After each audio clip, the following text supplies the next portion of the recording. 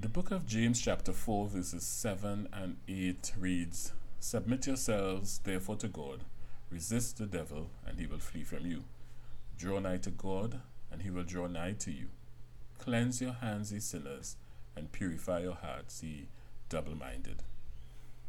Africans were continuously brought from Africa to the Americas from as early as 1500s, so about 1509, and up to about 1807 in the British West Indies. Historians estimate that at the end of the trade, at their lowest estimate, about 10 million Africans were brought over that period, and the highest estimate are about 22 million. These numbers in some countries like Haiti and Brazil were so high that there were more Africans in that colony, in that country, than whites.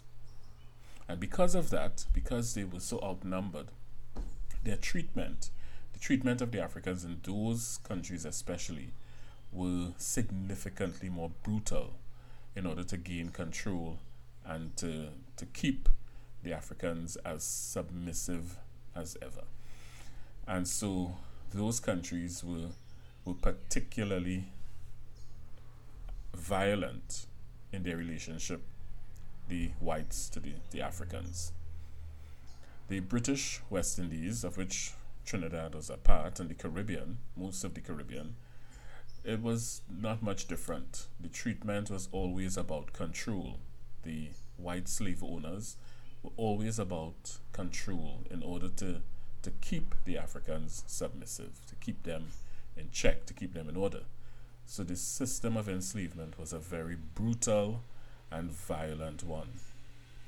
And enslaved Africans had to live in such a system. Their bodies were not their own, their minds were not their own, their time, nothing belonged to them. And it was just about working on the plantation so that the whites can turn over a profit. And of course, there was benevolent patches of the enslavement where the whites themselves would have been good church-going people and would have treated their Africans with respect and dignity as much as the law allows. But that being said, the ideology or the Africans were not viewed as people, but they were viewed as property. And that's a significant difference of the slavery within the New World, within the Americas, and slavery as we read about it or hear about it in the Bible. In ancient times, in olden times, and the Bible times, and some people highlight the Bible and they say, well, there was slavery in the Bible, but the slaves in the Bible were not seen as property. They were seen as humans. So a slave owner in the Bible will talk about his household as, well, I have 5 children and a wife and 10 slaves. In the Americas, in the British Caribbean, the Africans were seen as property. So a white slave owner will talk about his property as, I have 20 horses, a piece of land, a wheelbarrow, and 10 slaves. And so that is the significant difference of enslavement. The Africans were not free. They did not have control over their own bodies, and so that was their lives from day to day. But thankfully for us, as descendants, they resisted that situation that they were in.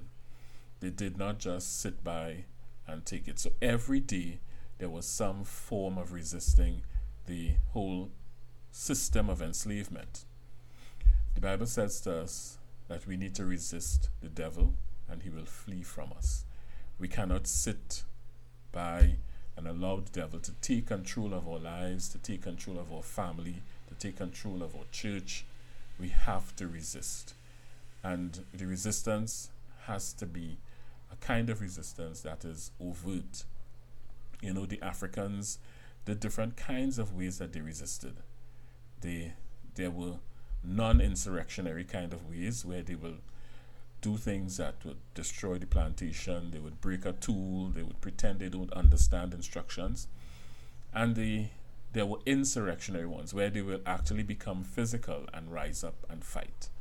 And I think the time has come for us to apply this kind of method to our warfare with the devil.